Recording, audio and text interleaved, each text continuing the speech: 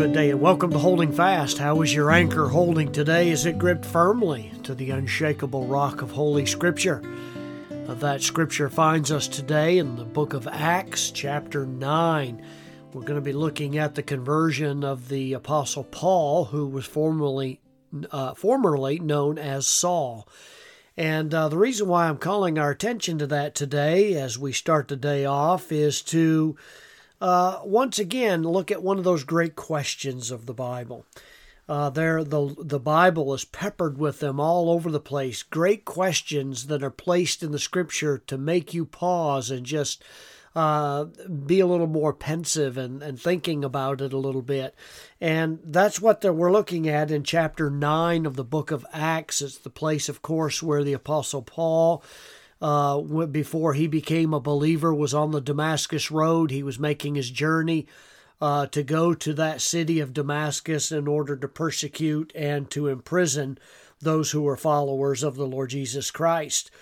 And what you find out is in chapter 9, verse 6, just after the Lord appears, you remember he's journeying, a light shines round about him, and he fell to the earth and heard a voice saying unto him, Saul, Saul, why persecutest thou me?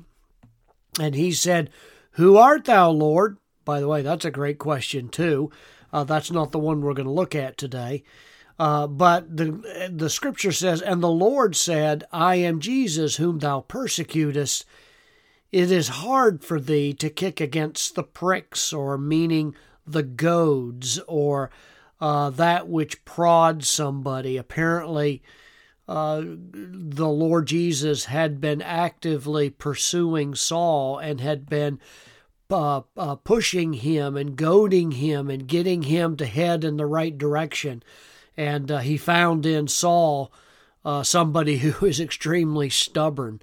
But yet verse 6 says, And he, meaning Saul, trembling and astonished, said, Lord, and here's the great question for the day, what wilt thou have me to do?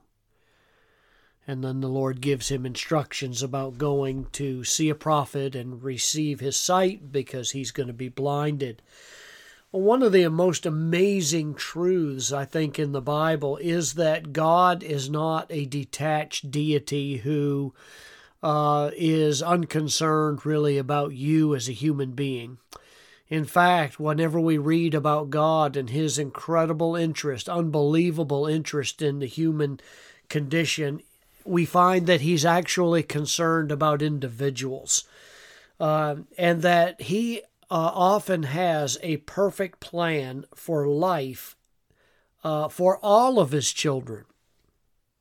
An architect, as you know, will prepare an accurate and detailed drawing for every new building that is to be built under his instruction. And in the same way, God, our Heavenly Father, has a perfect, accurate, detailed plan for every one of his children.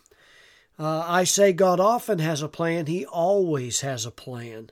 Nowhere in the Bible is it more clearly shown than in that brief conversation that took place on the Damascus Road when Jesus caught Saul of Tarsus. And at that very moment of his meeting Jesus, Saul asked the question, Lord, what wilt thou have me to do? Do you think his conversion just happened by chance, or was there a divine purpose?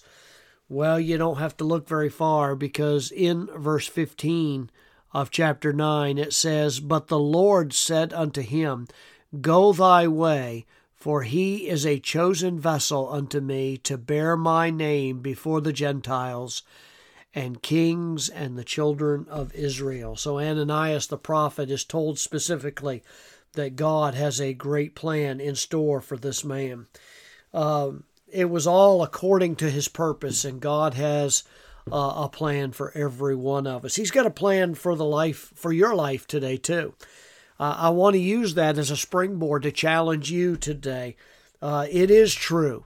God is not disinterested in your situation or in your life. You are not an afterthought to Him, but He literally has a plan for every one of you and for your life. And, you think about this. It's reasonable to expect it. I mean, God is a God of order and method. He's got a purpose. He's got a plan. He's working His plan out, and it's absolutely reasonable to think that what we're going to be and how we're going to be useful to the Lord is included in part of God's plan.